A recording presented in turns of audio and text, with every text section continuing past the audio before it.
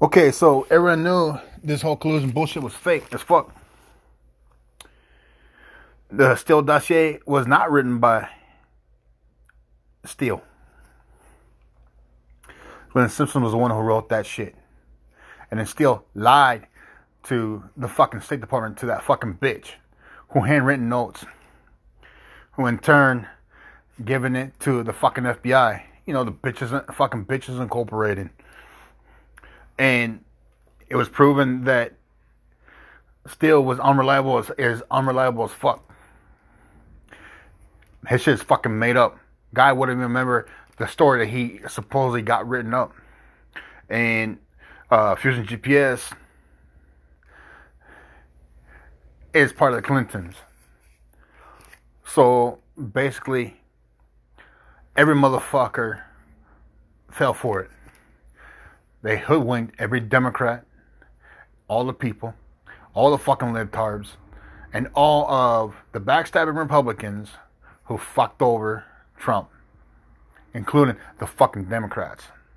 With that being said, Glenn Simpson, Steele, and the fucking FBI fucked up.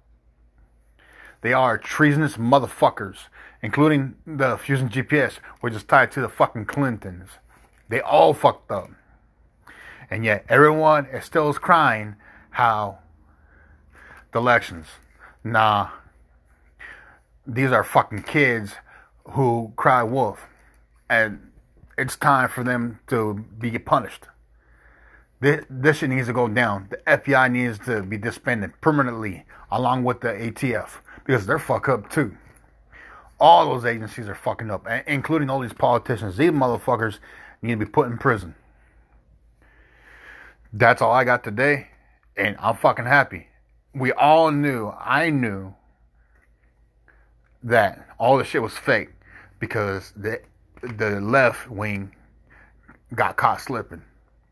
And then when the fucking FBI tried to classify the shit, because they know they fucked up, they didn't redact every single fucking thing. They didn't. They left one thing missing. So it's time to make the FBI bow down to American people and kick some motherfuckers out, or just ban the whole fucking thing. Y'all have a good one.